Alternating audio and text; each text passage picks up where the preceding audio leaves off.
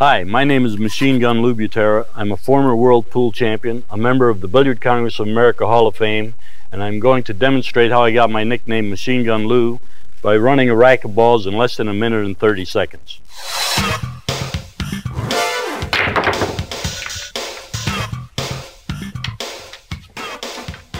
Yeah, that's Lou doing what he did best, running those balls with the quickness. Welcome back, everybody, to this week's edition of American Billiard Radio. My name is Mr. Bond. I'll be your host this week once again. And, of course, the show is brought to you in part by Tweet and Fiber Company, makers of Master Chalk and a whole host of other accessories to improve your game, made right here in the United States of America. Unfortunately, I have to bring you the bad news that we have lost Mr. Lou Machine Gun Butera. Last Sunday night he passed away, and this show is dedicated to him. A little bit later on, we'll be featuring an interview with him and Mr. Morton Luby Jr., the former publisher of Billiards Digest magazine. But first, I'll run through a couple of the headlines for the week. As you might or might not know, the China Open 9-ball competition is underway as we speak, and Mr. Shane Van Boening has at least won one match so far, so he's got his work cut out for him. I can tell you that right now. That is a tough field to compete against, and we want to wish him the best of luck with that. And also, as you may or may not know, the Atlantic Challenge Cup, the Mosconi Cup for the juniors, is underway into its second day as we speak. And boy, they're having a hard time with it. The Americans are at a deficit 5-3 to the Europeans as it is so far. So if you have the means and the mode, visit their Facebook page, send them a little encouragement, send them an email, give them a call, and light a fire under their butts, you know what I mean? We want these guys to come home with that trophy, so anything that you can do to encourage them would be greatly appreciated. And before we get to the interview with Mr. Butera, I just wanted to let you guys know that obviously Independence Day, the 4th of July, is right around the corner. We want you guys all to be safe and have a lot of fun when you're out there with your family and friends. And, try to remember what this day is all about. Independence Day and why America is so great. Take care, and we will talk to you again next week.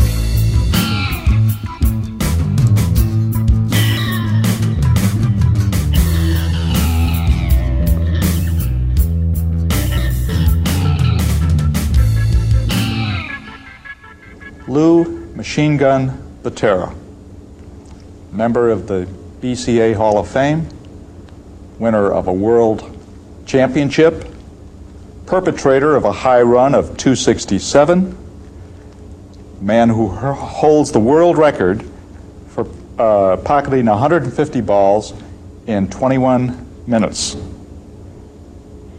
One of the game's most articulate spokesmen and unquestionably the fastest player alive. Lou, why do you play so fast? Well, Mort, that's a real tough question in a way. Everyone tells me that I play fast because I'm anxious to get out of the room and get other things done, but I think I started playing fast when I was younger because I used to cut school once in a while, and I was afraid my dad would walk in the room where I was playing. Okay. Well, tell me how you did get started in the game. Well, when I was 7 years old, my mom passed away, and my dad owned a billiard room. And the only way he could really keep an eye on me was have me report to the billiard room directly after school, and I would do my homework in there, and then I would play pool the rest of the day. Did you have a hero in those days? Who was your idol as a pool player? Well, my idol as a pool player was a man named Irving Crane, who I'm sure most people have heard of. He lived in Binghamton, New York at the time, which was, I believe, only about 60 miles away from Pittston, Pennsylvania, where I was born and raised. But Irving is a rather precise and deliberate player as opposed to you. Well, I won't say that I've copied his style, but I have learned quite a bit from watching the gentleman play.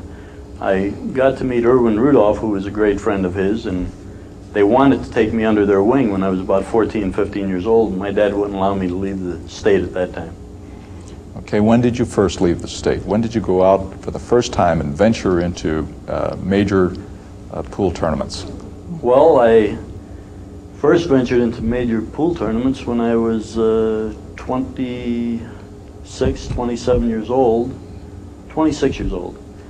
In New York City, they had a world tournament, and I tried to get myself invited, and they wouldn't invite me. They told me to get a reputation first, so I went out and beat all the local champions and top players who were playing in the world tournament, and then I got invited back the following year. Mm-hmm. How many major tournaments do you suppose you've played in over the years? Not as many as most people will tell you. It seems like my name has been around for a lot of years, but as I said, it's because I started when I was 26 years old, and I've probably only played in what I consider about 18 or 20 major tournaments in my lifetime. Yeah. Unlike a lot of the top players, you seem to have a very stable family life, as evidenced by the fact that you have, as I understand, 7 children, is that? Yes. And was it around the 60s or 70s you moved to California? How did that come to pass? In 1969, I had a billiard room in Pennsylvania, which, because of the drug problem being what it was, I decided to close it because I wasn't going to contend with that type of situation, and decided to move to California with my family in 1970, and I've been out there ever since.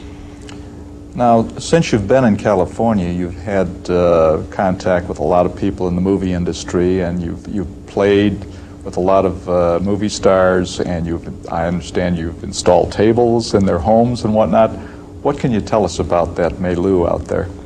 Well, I wish that more people knew about it more. It's a shame that people don't realize how many celebrities and top people in the movie industry are pool players, avid pool players, who have tables in their home ranging anywhere from, let's say, $1,000 to $50,000. I mean, they have tables custom made just so that they could have a one-of-a-kind table.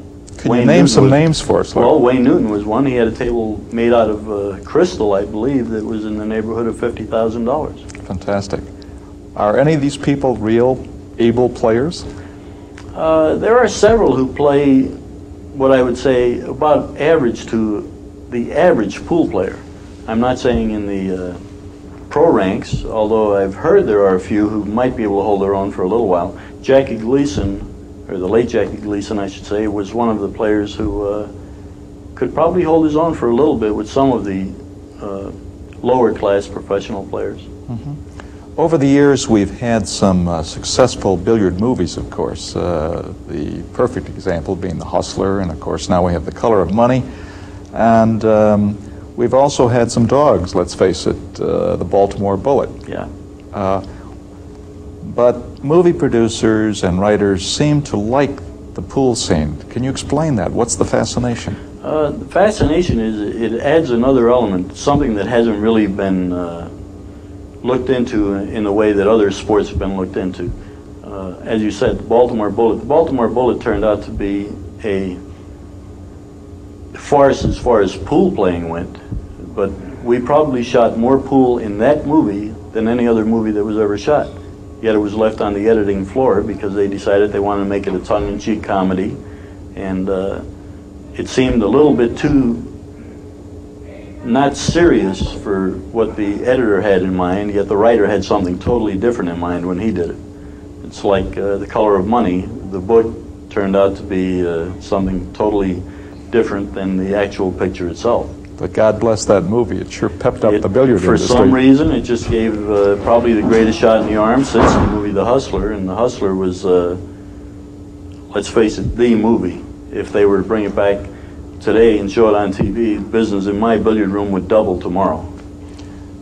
You've had a lot of excitement in your life, playing in all these major competitions, being an advisor to various filmmakers and whatnot.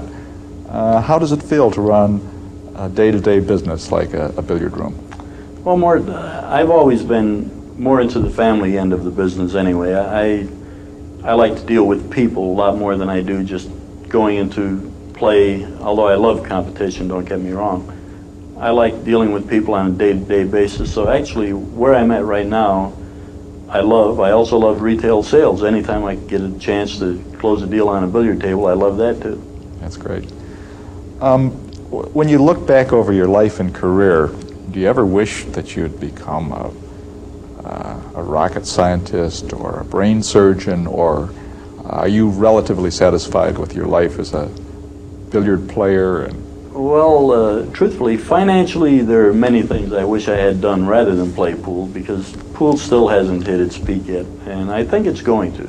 I really believe that. Someday, it's going to be a rude awakening for a lot of people in the world, but they're going to realize that pool is a major sport, and they're going to start playing a lot more.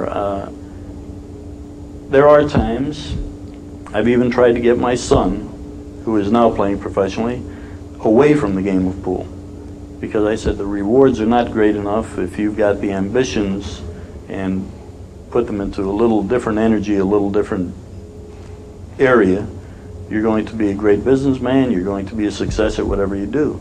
And I think he'll be a success as a pool player too. But as you asked, would I put my energies into a different area? Yes, I would.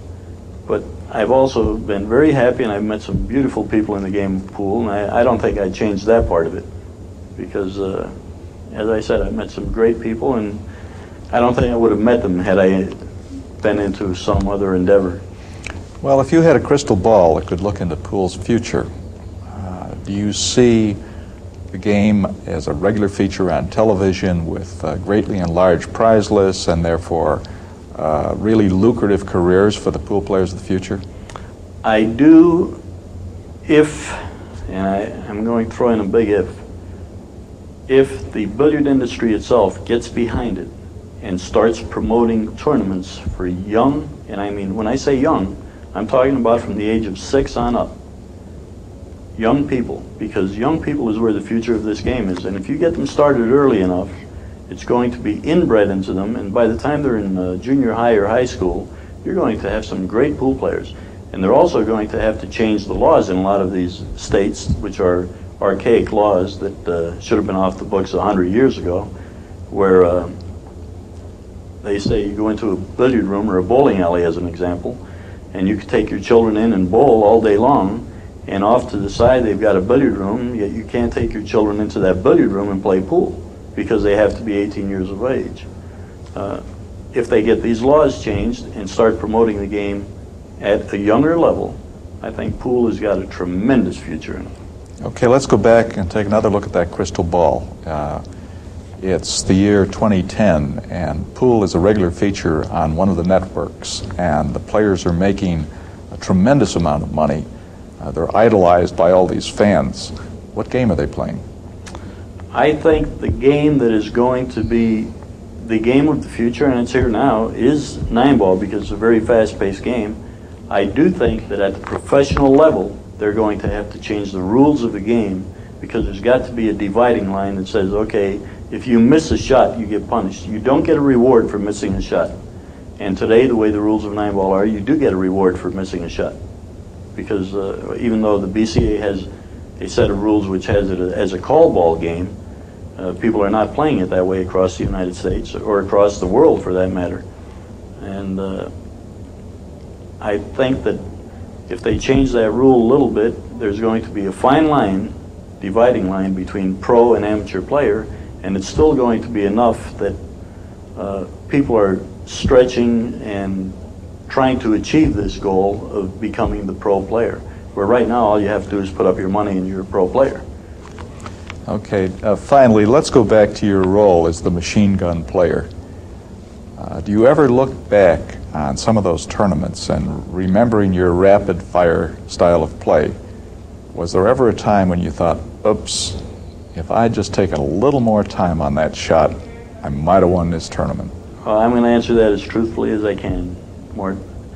Yeah, there were probably 150 to 200 times in my life where I've said, oops, you goofed again, Lou, you should have taken a little more time.